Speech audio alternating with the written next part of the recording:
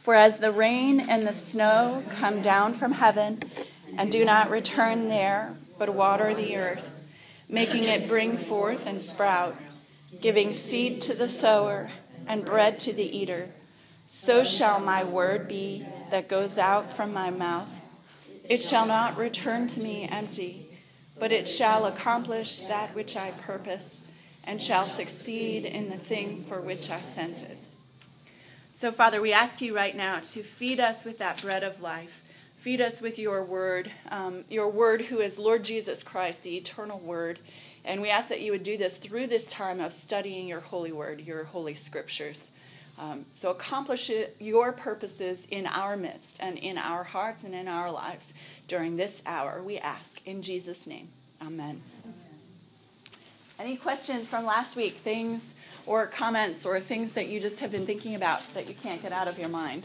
Last week we talked about, we looked at verses 25 through 36, where Jesus is still down in Jerusalem. Remember, he went to Jerusalem for the Feast of Tabernacles, which was sometimes called the greatest of the Jewish feasts. And there would be huge a pilgrimage of all the Jews from all around the diaspora, which is all around the Mediterranean basin. All of those Jews who did not live in their homeland of Palestine would travel on pilgrimage to Jerusalem to celebrate this feast. So we know that Jesus comes down, not with his brothers, but he goes in private. And he starts to teach, and we find that there is some confusion about Jesus' origin and his identity. And in the midst of that confusion, there's also some division. And some people are trying to arrest Jesus. The Jewish leaders are trying to arrest Jesus. But other people are beginning to believe in him. So there's this dichotomy of response to Jesus. Any thoughts about that? Is this the same thing as Purim? What is Purim? Purim, ooh, you don't know, Charlotte. No, you're testing my knowledge. It's good. Purim is a different feast. Purim is the feast, I believe. Esther. Yep. It's the priest it's the feast that celebrates what happens when God saved the Israelites through Esther's interaction. So that's a later feast that's instituted later. Yeah. Feast of the Tabernacles is called for in the Pentateuch, and it was specific. It was also a harvest feast, but Purim's different. Purim is not as big a feast, if I recall. The biggest feasts for them are Passover, Pentecost, and Tabernacles. Some of the commentators I've found are arguing that Tabernacles is the biggest one. It's kind of hard to know. Sounds like Thanksgiving to me. I know, doesn't it? Mm-hmm. It is a little bit like Thanksgiving. It's a harvest feast. They had two harvest feasts, though. I think one was the first fruits, and then the other was at the end of the harvest. So the first one was saying, look, this is the first of everything, because remember, giving to God the first of everything is very important. And then, that skimming off the top, the cream goes to God from the milk, right? And then in some ways, by giving that first fruit, you're asking, continue to increase the harvest. Give us a great harvest at the end. And then there would be a feast at the end of the harvest.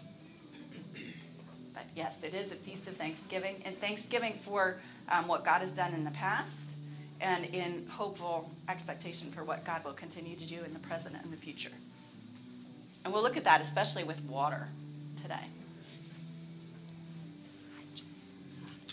Any other questions or comments about Jerusalem, the Feast of the Tabernacles, Jesus' teaching from last week, the division and response to him? Okay. Well, I started to talk about the context. I started to go into my outline, and I'm just going to do that very briefly because we'll have a lot to talk about with what Jesus is actually saying in this passage. But in chapter 7, it's, I don't know if you got a chance to read the passage for today, but the passage for today, oddly enough, there's a lot of repetition. Did you notice that if you got a chance to read it? We have these first three verses, verses 37 through 39. And I'm actually going to deal with those last. I'm going to deal with those next. First, I'm looking at verses 40 through 52. You might say, Deborah, that's backwards. But the reason for that is that 40 through 52 continue these themes that we've been noticing all throughout the chapter, this 7th chapter. And some of these themes include these things that I've put on your on your outline in the very first part about the context. Because one of the things that we're seeing is that this whole chapter is building towards this climactic teaching of Jesus in verses 37 through 39. And then you see sort of this, this bold proclamation. He's crying out. In 37, it says that he cries out. And this, if you were to look at the whole chapter, this is the first time where he is teaching in Jerusalem at this particular feast, at this visit. This is the first time that John records him teaching on his own, just putting something out there instead of responding to people's reaction to him. Instead of talking about his origin and his authority and his teaching, instead of defending his healing on the Sabbath, those are all responses to other people's reactions to him. He's responding and fielding their concerns or challenging their concerns. When we get to verses 37 through 39, Jesus is just boldly putting out there this big statement. This is a standalone statement. And the way that John writes is that this whole chapter, essentially, it builds, in a plot line for a movie or a book, you'll see that the tension or the conflict will build to a climactic point, and then it's resolved, and then there's some tying up of loose ends. That's called the denouement, if you look at a plot line in a book. Do you remember that from English class? Anybody? Well, we're looking at chapter 7, and there is conflict between the religious leaders and between Jesus. There is some bit of an argument, some bit of a defense, some bit of a call and response. And then this standalone statement by Jesus is really at the pinnacle of this chapter. This is the most important thing to come away from this chapter with.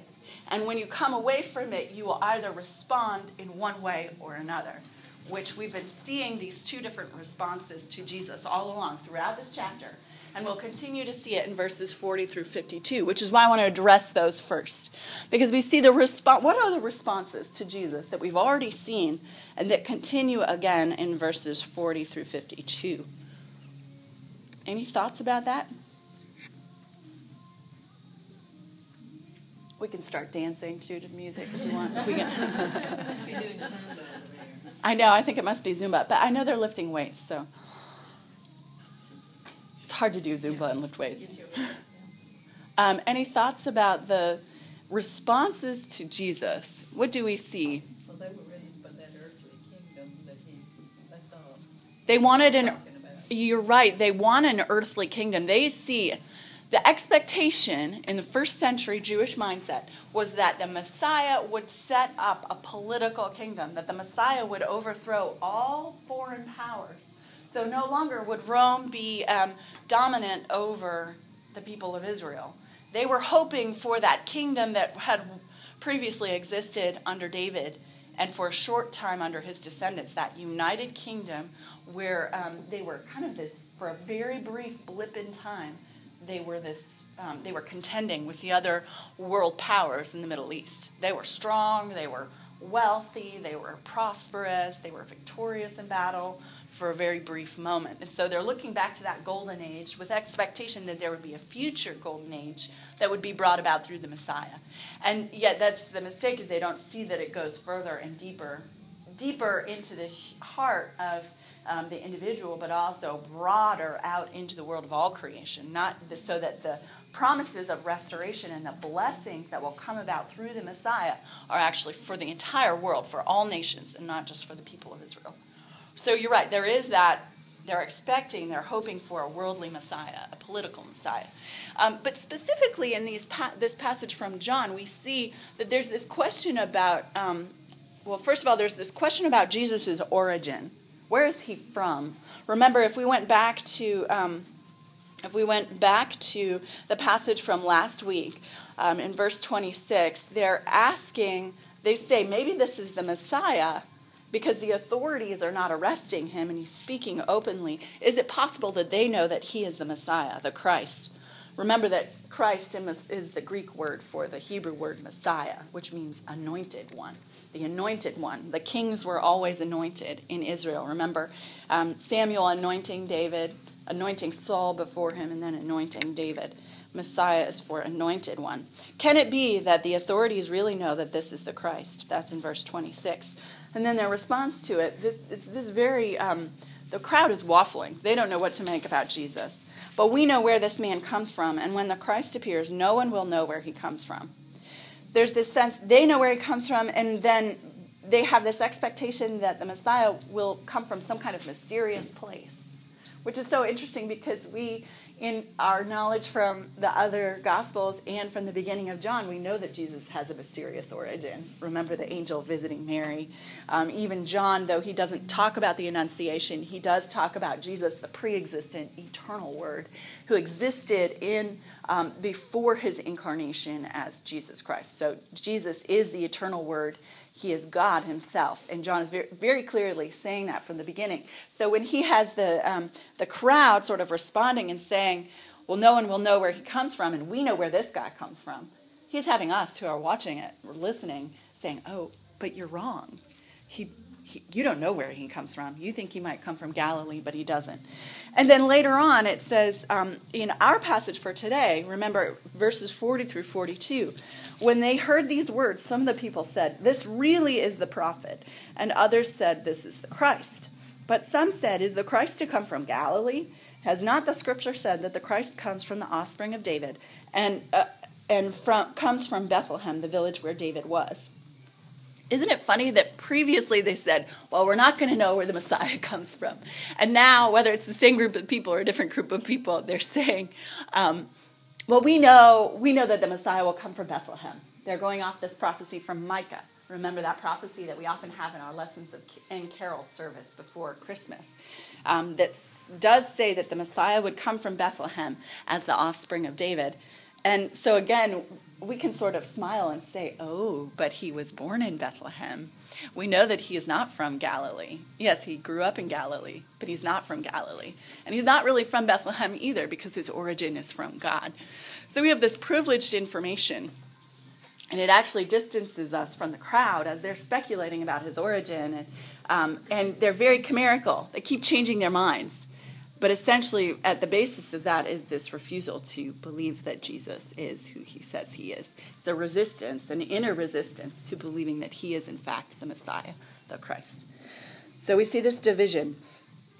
And that's what it says in verse 43. There was a division among the people over them. Some do believe, and we'll see that. Some do believe, but others don't know what to think, and they want to arrest him. But because his time has not come, remember that kairos word that we talked about a few weeks ago, Jesus' time has not come, and the time or the hour in the Gospel of John is always the hour of Jesus' death. It is not time yet for Jesus to die in God's plan, and so it's not going to happen. No one laid hands on him. Then what we see in verses 45 through 52 is these interesting interactions between the officers, remember, who have been sent out from the chief priests and the Pharisees to arrest Jesus. And they come back empty-handed. And the Pharisees say to them, why didn't you bring him?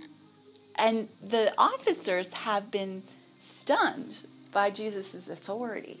Remember, we were talking earlier about his authority, that he speaks as one who has an authority that comes directly from God, rather than pointing back and saying, well, you should listen to me because I studied with so-and-so, who studied with so-and-so, who studied with so-and-so. Remember, that chain of authority was how the rabbis authenticated their teaching. Well, I'm basing this on this. Think about it when we write papers today. If you've ever written a research paper, you have to cite your sources. When you cite your sources, it authenticates your claim. You make a statement, and then you say, well, so-and-so also says this, and he proves it through this way. So you don't have to prove everything yourself. Well, Jesus is not speaking this way. He's not writing a thesis paper. He is just putting it out there. And his teaching comes directly from God himself. And then the Pharisees start mocking the officers. Have you also been deceived? And they mock them and say, there's no way that this is the Christ, because none of the authorities have believed in him. You need to listen to us and not to the crowd. And do you see this portrait of discipleship that we see coming up? Do you remember Nicodemus? Nicodemus is one of the Pharisees. He's a part of this ruling class, this group of leaders in Israel. And remember that in chapter 3, verses 1 through 15, he came to Jesus. And remember, I was like, and a lot of people talk about chapter 3 as being Nick at night. Remember Nicodemus?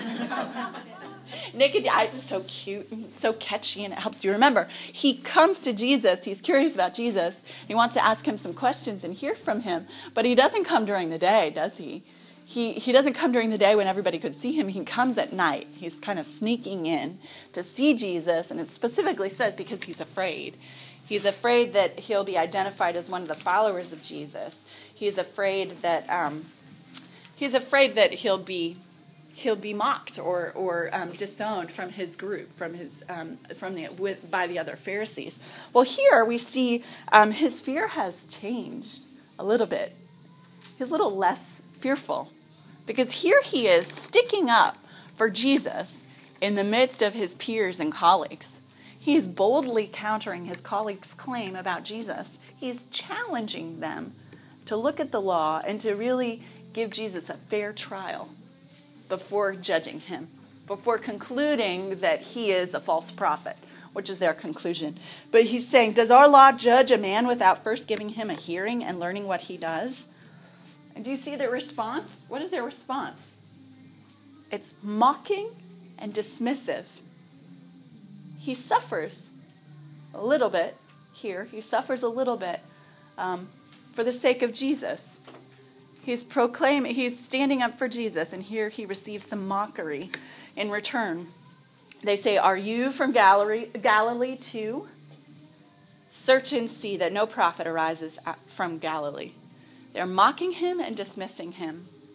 Well, does this deter him? Does anybody remember where else we'll see Nicodemus in the Gospel of John? This is a big Sunday school question because it's later on when Jesus has died, and I think I put it on your sheet, in chapter 19, verse 39, we see that Nicodemus is one who has come out of the woodwork. Jesus' own disciples have fled and scattered, but there Nicodemus is at his burial, and he is helping to provide the king's ransom of myrrh and aloes and spices to anoint Jesus' body for burial, giving him the burial of a king, a costly, expensive burial. And Nicodemus is very boldly taking a step out in faith to anoint Jesus' body and to bury him. That is the act of a disciple who's not afraid to be associated with Jesus, even if he didn't follow Jesus. I like to think that through encounter with Jesus, he was emboldened.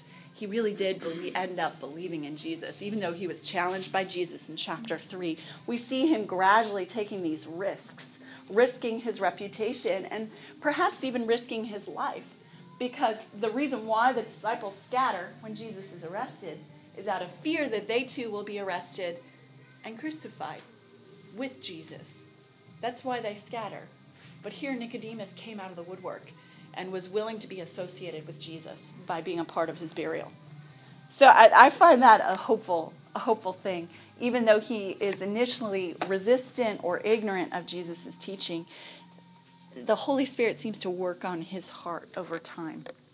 So that's an encouragement for each one of us as we're praying for people in our lives who just don't seem to get it, the way Nicodemus doesn't seem to get it in chapter 3. That through prayer for that person and continual exposure to Jesus, through you, through the church, through whatever, that there is hope that God will transform that person's heart and cause them to lead a life then of risk-taking faith in Jesus. Any thoughts about that? Is it just me or is it extra loud today? It is. I should have gone over there today and just said, hey guys, what do you think? That's the rule. They're not supposed to make the noise. Oh, really? Well, You want to go in? no, it's I had asked them a couple weeks ago and they responded favorably, but we'll just we'll just keep going on. Is it too distracting for you? It is distracting. You can Okay, we'll just keep on keeping on. If you can focus, if you need to take a little dance break, I understand. We'll just get back to. If I don't come back. Oh, Bitsy, how bold you are. Thank you, Bitsy, our hero. I'm the oldest one in here. Oh, well, let's just pray for Bitsy right now, actually. So, Lord God, we thank you for her courage, and we thank you for her willingness to just go over there. And so we ask just that you would give her grace and a winsome approach, that her own gentleness in you, her gentle spirit, which is a product of her faith in you and your work in her life. We ask, Lord, that you would just use that to work powerfully upon these men over here, that they would see that and respect that and respect you as a result, and allow us to continue our Bible study without interruption. So we ask all of this in the strong name of our Lord Jesus Christ. So, She's a miracle. I know, we're grateful for that. It may be different people sometimes and they don't realize. I think you're right, Sheila. So it might work for us to do this every week. They don't even think about it. I know. I don't think they think about it. When you're in the zone, right? When you're working out in the zone, you're in the zone. Well, good. Well, we'll have to.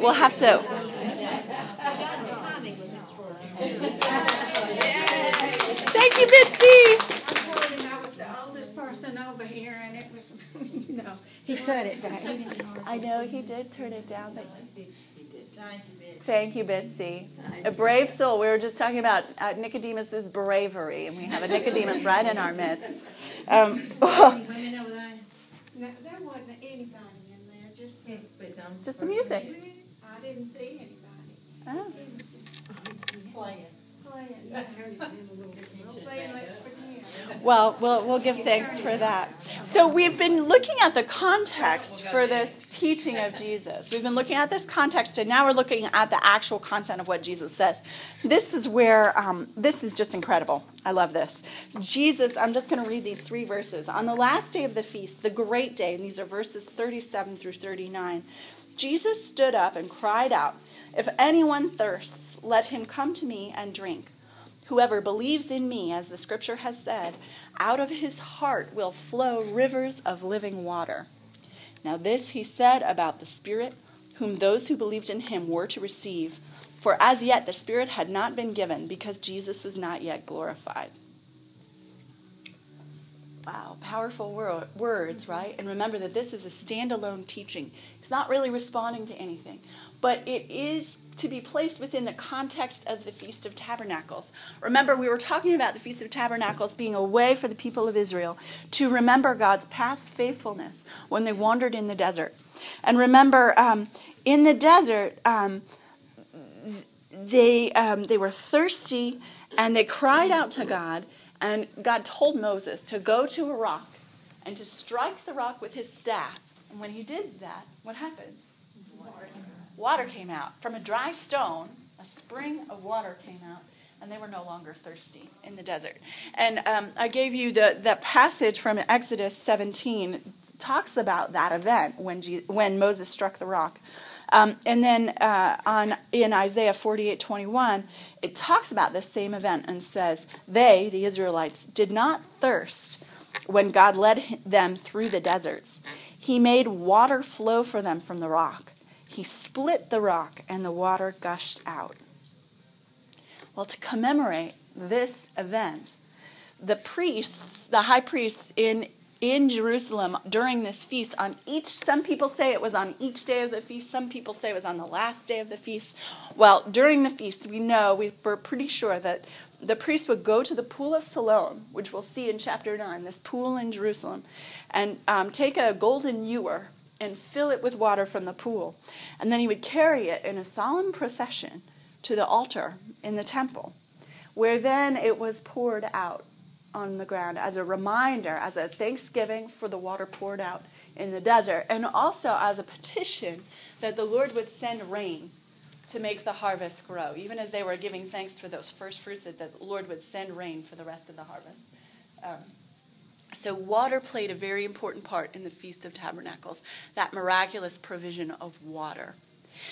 And water itself is something that is used throughout the prophets in the Old Testament. They continually use the image of water as an image of this future renewal that's promised in and through this future date. As the prophets were looking to the future, they said no longer would Israel be a dry and dusty land. There would one day be water in abundance, and that in that abundance there would also be, what does water bring when it comes agriculturally to a land?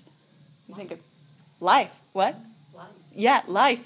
Green things. I just think of our summers, and I haven't experienced a summer in Birmingham, but every summer in anywhere else that I've been, you can always tell who waters their lawn, can't you?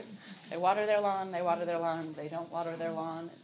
It's dry and crackly and brown. So that water brings that green growing life. And also from the green growing life comes fruit and food for hungry people. The trees bear fruit and the grain grows. So water really is this source of life. And so that's the reason for it being used in all these images of water. Let's just take a moment, and if we could have 3 volunteers to just turn in their Bible to Isaiah 12:3, Isaiah 44:3, and Isaiah 58:11. Let's just see. How about this side of the room? Take Isaiah 12:3. This middle of the room, if you're looking, go for Isaiah 44:3. And for this part of the room, go for Isaiah 58:11. Okay, start over. Isaiah 12 over here, and I think you have you're going to be 44, and you're going to be 58 over here.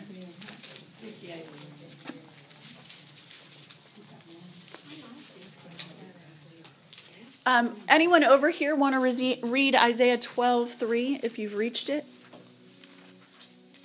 Therefore, with joy you will draw water from the wells of salvation. Is there any more to that verse? That's it. That's all that just 3, right? Yeah, just 3. That's right. That verse, some commentators have said that verse in specific was used. They might have used that verse in association with this action of the priest bringing the ewer of water, that as he was carrying this water over to the altar to pour it out on the ground, it was they were saying this verse, that water was being drawn from the wells of salvation. We sing that every Sunday. We do. Sometimes. It's one of the... with rejoicing. Yeah. Isn't it great? It's a wonderful line. Hey, anyone here have 44? Do you want to read it? 44 what? Isaiah 44, verse 3. Looks like you have it, Sarah. Do you want to go for it? For I will pour water on the thirsty land, and streams on the dry ground. I will pour my spirit upon your descendants, and my blessing on your offspring. Ooh, there we get water and the Holy Spirit tied together, right? There we have this precedent of water being specifically associated with the Holy Spirit, and this promise that God would pour out water on thirsty ground, that his people are like this thirsty desert grounds. And then when God's Spirit is poured out upon his people, then there would be life in them and fruitfulness in them. And that also, we'll talk some more about the Holy Spirit, because that's certainly in what Jesus is saying here. Thank you. Anyone for Isaiah 58? And you the look Lord ready. will guide you continually and satisfy your desire with good things and make your bones strong. And you shall be like a watered garden, like a spring of water, whose waters fail not. You will be, this is a promise for a future time when God would make his people like a watered spring, fruitful, strong, life, filled with life. Any thoughts or ideas about those passages? Do you see how they relate to our verses 37 through 39? Well, there's one more, too, that I put down on your sheet, and that's Ezekiel 47, verses 1 through 11. And this is also an image of that future salvation. Remember, in the Feast of Tabernacles, they're remembering the history of God's salvation, God saving them in the desert by sending water from the rock. And now they're looking towards the future throughout the prophetic literature. And we see this. Ezekiel specifically has a vision of a future date at this vision at the end of his whole book of prophecy, he sees the new Jerusalem and the new temple, and this newly rebuilt temple has this miraculous flow of water that comes out from under the place where the presence of the Lord was, and it flows out through the east gate, and then it flows on and out to this eastern part. I always remember Andrew saying, if you get bored during a sermon, that sometimes you might find yourself looking at the map in your Bible. He's so funny. Anyway, going out from Jerusalem, when you look at this, I like this map because you can see the green, you can see the dry ground, right? This dry valley in the desert that's east of Jerusalem. So this vision that Ezekiel has involves water coming directly from the temple where the presence of God was. This water goes out, and as it goes out, it increases in its depth and volume miraculously. It gets bigger and greater, and it goes out into this dry and arid desert land, and it transforms this dry, arid desert into a paradise. And not only is it a paradise, but then it goes down to the Dead Sea. Do you remember about the Dead Sea? What do you remember about the Dead Sea, or that you might know about the Dead Sea? It's very, what's that? Very salty. Very salty. It's the saltiest body of water on earth. And it's very below sea level. And I always look for that lotion with the Dead Sea minerals in it whenever I'm at the discount store, to find, because it's so expensive to buy otherwise, but it's so good for your skin. All those Dead Sea minerals are really good for your skin. There's a little cosmetic plug. But they say that the Dead Sea, it was this place full of these minerals because of the salt deposits, and it's very low. But nothing grew there because it was too salty and too dry. There wasn't enough fresh water. So in Ezekiel's vision, essentially what he sees is this water coming out from Jerusalem, from the temple in the presence of the Lord.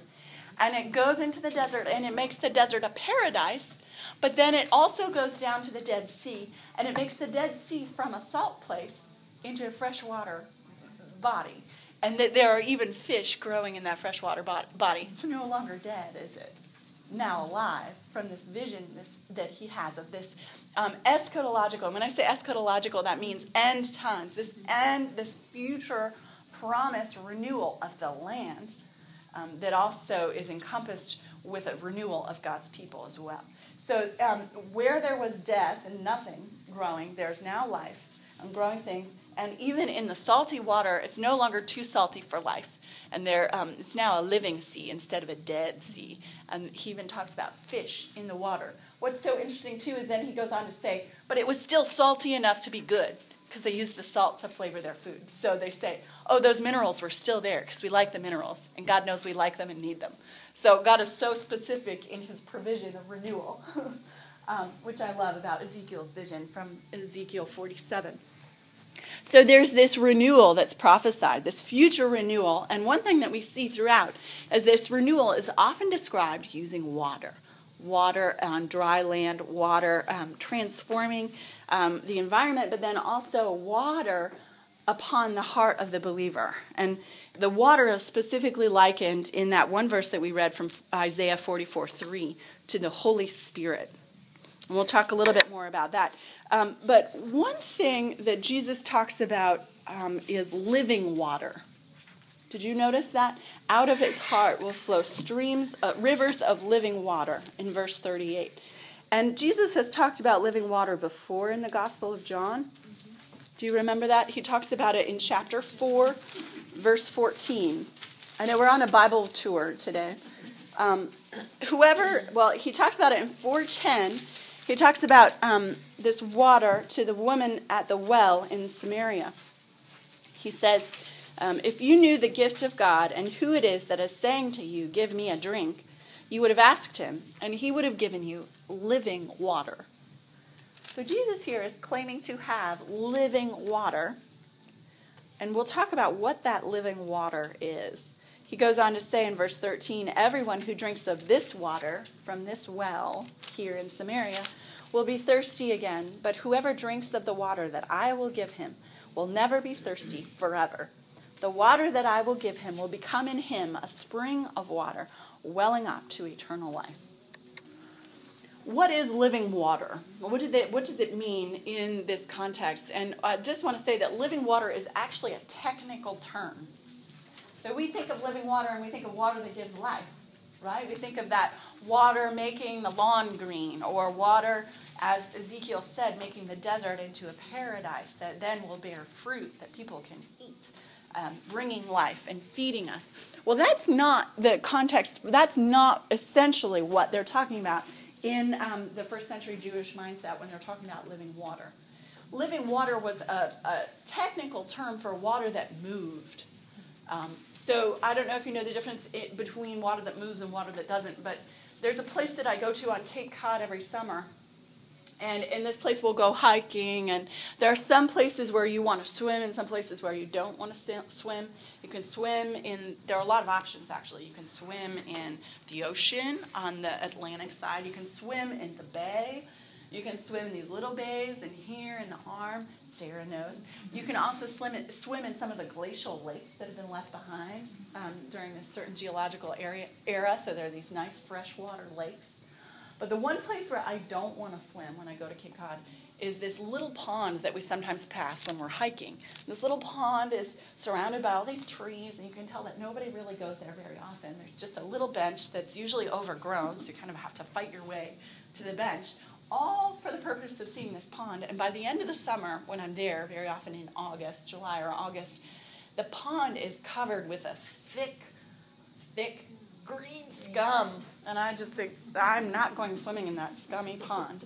And the reason why it gathers scientifically, it gathers all that scum, right? It's because it's this, it doesn't move. It's this little petri dish, and little, all sorts of scuzzy things start growing in it. The kind of things you don't want to swim with. Well, there's no inlet or no outlet, or not a big enough inlet, not a big enough outlet. It's just this pool that's standing there like a tidal pool, except much bigger and much more long-standing than a tidal pool. So that is not living water. That's stagnant water. And I don't know about you, but do you prefer? Some people prefer baths to showers, but let's just say there's something about a bath that feels like you're stewing. This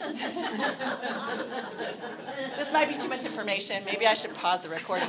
But baths are nice if you're trying to relax. But that's not the best way to get clean. And the shower, your water's coming on and then off. Everything's getting washed down the drain, right away. And there's that. It's coming from one source and it's going out through another source. There's that good shower and then the good drainage, which doesn't really happen with a bath. And that is exactly what we're talking about when in the first century they talked about living water. What they meant was moving water. Water that is moving through and carrying away with it any impurities.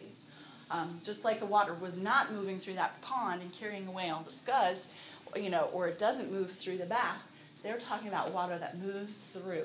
And so they talked about this specifically with ritual cleansing for the Jews. When they were looking at ritual cleansing prior to, after being unclean for any reason, touching a dead body or whatever, they want the best bath that you could have, the best washing, would be in a spring of water, because the water would just carry away any impurities with it. And that's why the Jordan River, as scuzzy as it seems to us, because the Jordan River, it's not this clear blue water, it's brown, scuzzy water. Has anybody been to the Jordan River?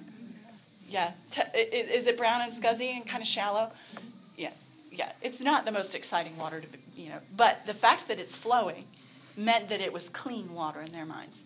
And so they would, even in the absence of a clean water bath in a stream where it would carry away any impurity, they had these baths that they would build that had an inlet and an outlet to carry away the dirt with it.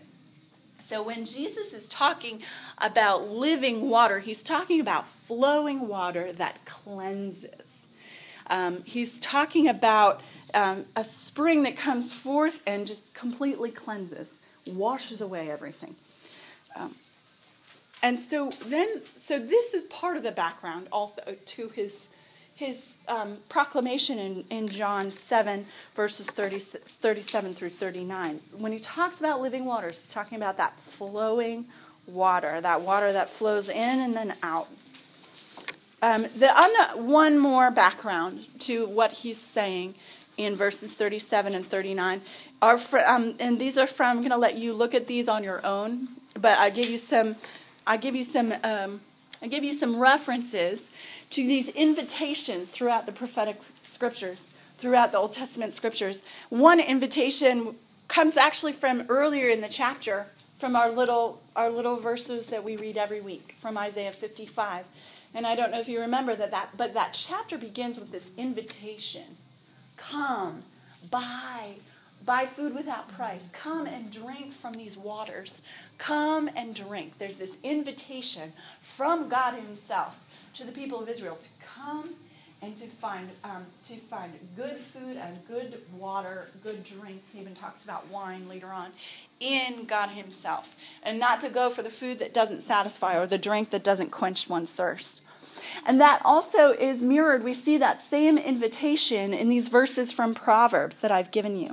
Those verses are verses where wisdom, who is sort of this facet of God himself, wisdom is there proclaiming and inviting people to come and drink.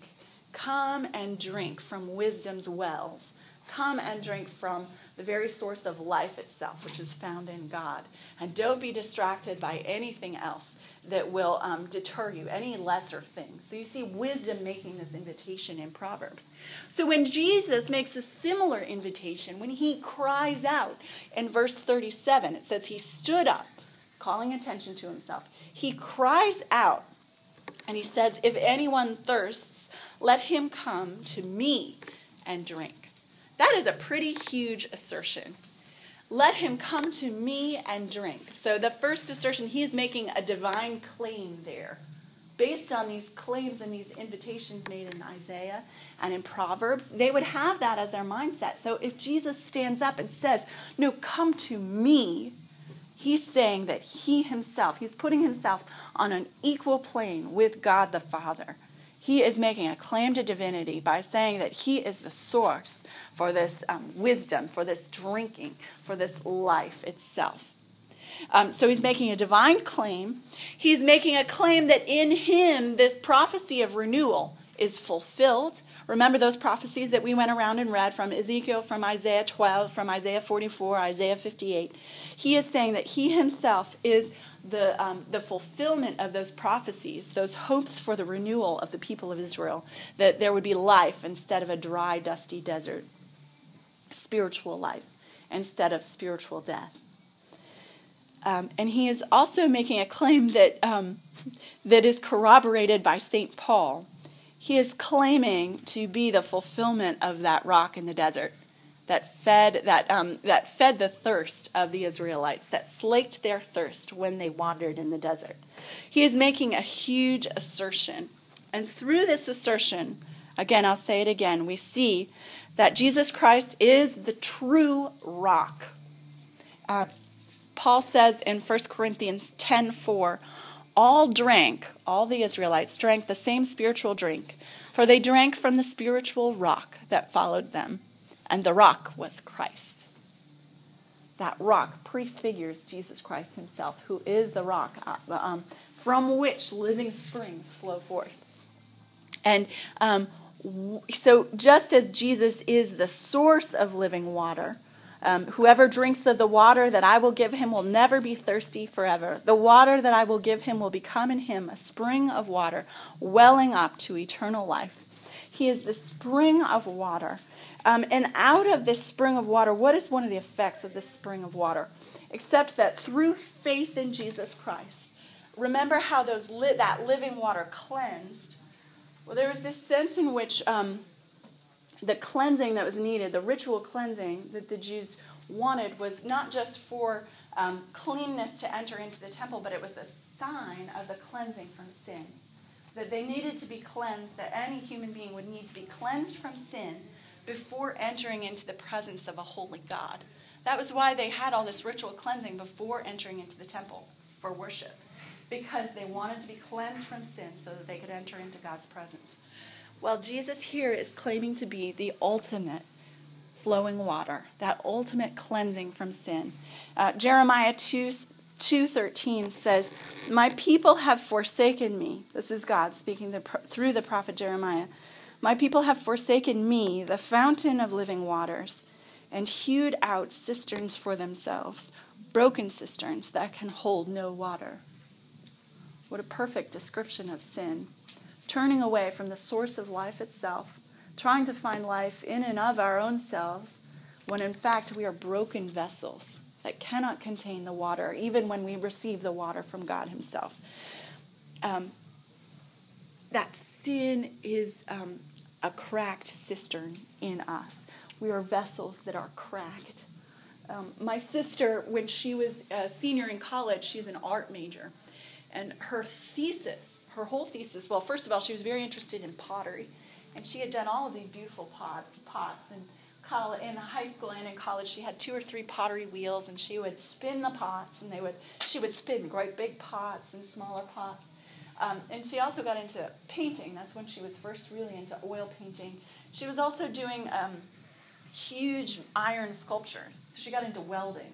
Little old her would put on this big welding mask and go down with all these guys in the metal shop at her college, Amherst College, and she'd go ahead and start welding. She made these 9-foot tall, I think she made 5 9-foot tall sculptures, metal sculptures, that were in the shapes of pots. My favorite one is a pot that's spinning on the wheel, and she captures the motion of the spinning pot. Well, the title of her thesis is the human body as a vessel.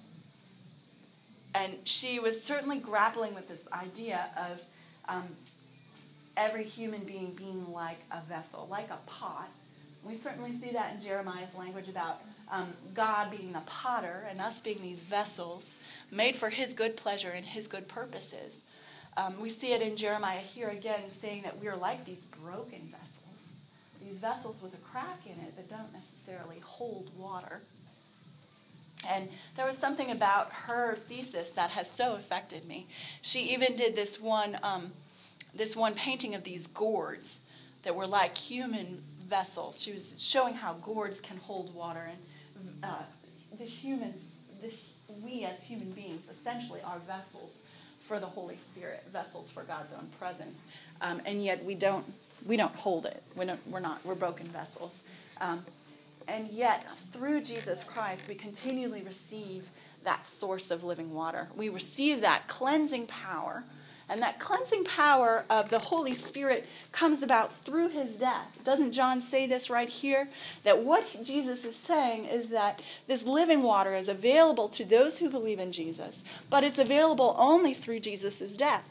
Now, in verse 39, now this Jesus said about the Spirit, whom those who believed in him were to receive, for as yet the Spirit had not been given, because Jesus was not yet glorified. Remember, Jesus being glorified means his death in John. Jesus had not yet died, and so the Holy Spirit was not yet available to believers in Jesus. And you see the Holy Spirit throughout the Old Testament, the Holy Spirit hovering over the waters in the beginning of creation, the Holy Spirit being used by God for specific purposes, being used to empower specific individuals for a specific calling. You see it specifically with the kings, the anointing of the kings, anointing with the Holy Spirit.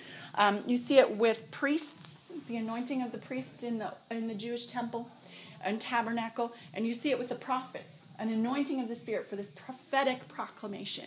Prophet, priest, and king. There's one more category in the Old Testament. I'm not giving you all the citations because I've given you too many citations. There's one more category, and that's with the artists. Bezalel, who's the artist for the tabernacle, who makes all of the tapestries, not quite knitting, but certainly sewing, making the tapestries, making all the fine metalwork for the tabernacle. It says specifically in the Pentateuch that he is empowered. The Holy Spirit comes upon him to allow him to accomplish this work. So we see that the Holy Spirit throughout the Old Testament empowers specific individuals for a task or a calling that is beyond their ability. It's this special empowering from God, this renewed ability, this heightened ability that comes only from God himself.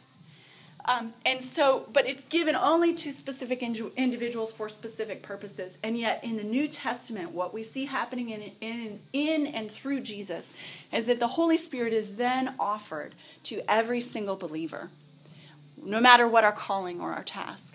That we are, as we are in Christ, through faith in Jesus Christ, we then, the Holy Spirit then becomes available to us. The Holy Spirit is then, through faith in Jesus Christ, poured out upon us. And this is simultaneous to that cleansing from sin, which is why that water image is so powerful.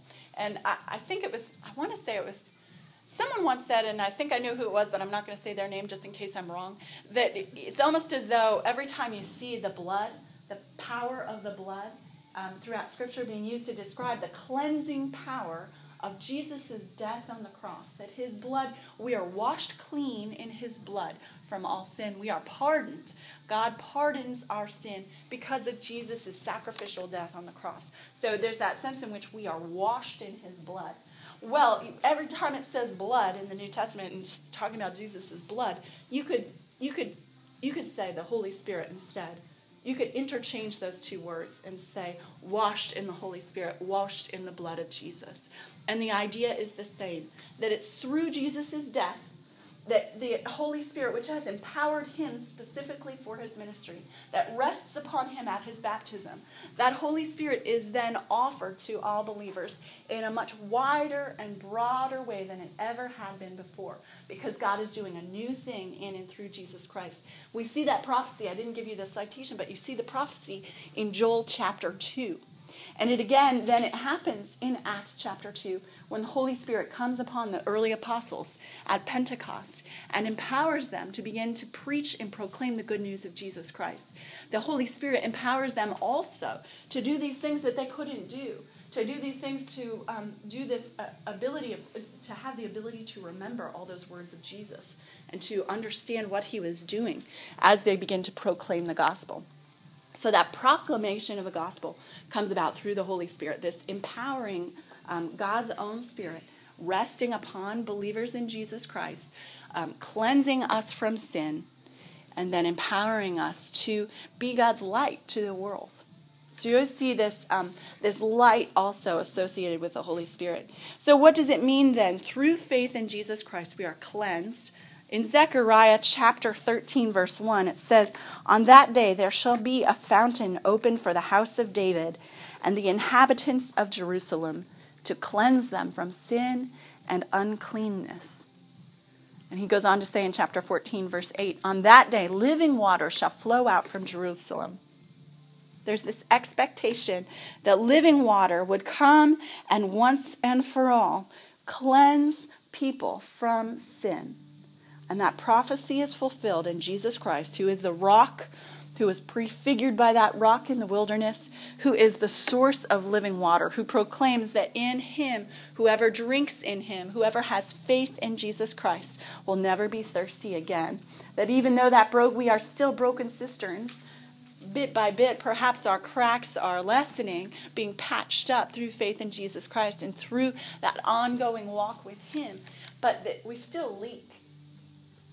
And yet, God in his mercy, as we continue to receive Jesus Christ poured out for us in his death, as we continue to receive everything that God has for us in Jesus Christ, we are then continually filled. We leak, but God is gracious and he fills us again. We're those broken cisterns, and yet as we recognize it and are honest about it, as we repent and turn to God, he is gracious. He has mercy upon us and cleanses us from all unrighteousness and all sin, and he delights to pour out his presence upon us. And so that's how believers then become the ones in whom living waters flow out of our hearts. How beautiful is that? "Whoever believes in me, as the scripture has said, out of his heart will flow rivers of living water."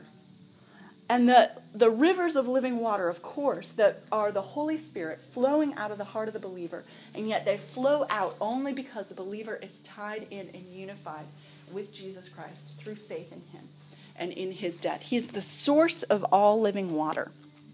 And so we're like those wells, those springs. Just like it says in Isaiah 58, which we read, you will be like a watered garden, like a spring of water whose waters do not fail.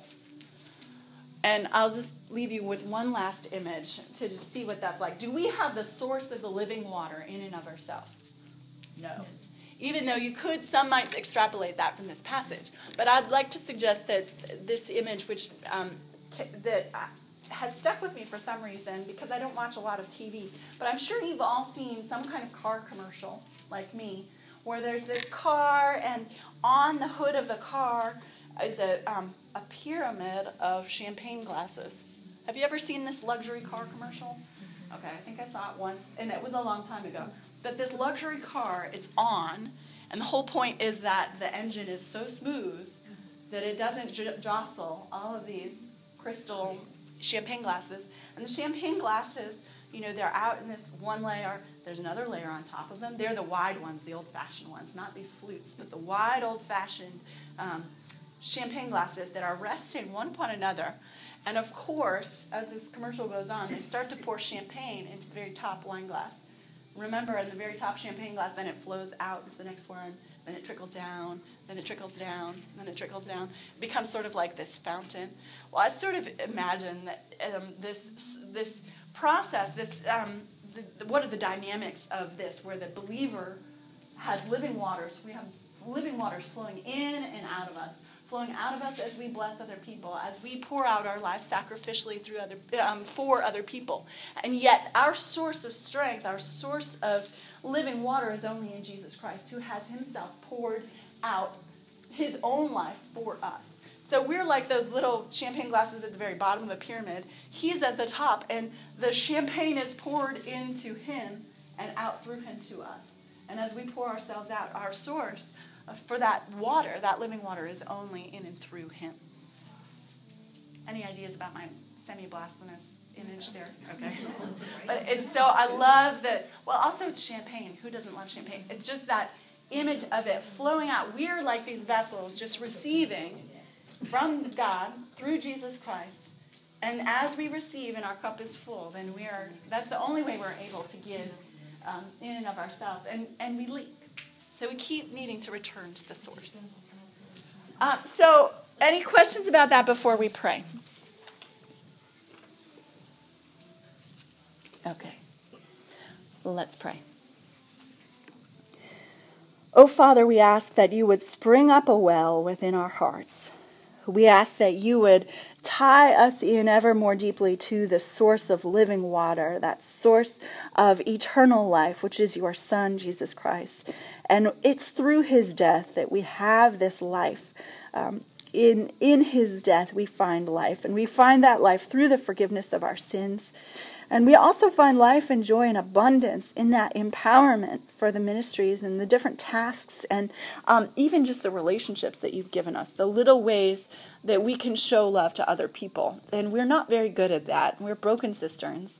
And we recognize that. But we ask, Lord Jesus, that you would have mercy on us, and that through your death you would cleanse us from all sin and all unrighteousness, and then that you would empower us by your Holy Spirit to be those living waters to allow those living waters to flow through us, so that we might be a blessing to those around us in your name and for your glory and for the benefit of those in our lives.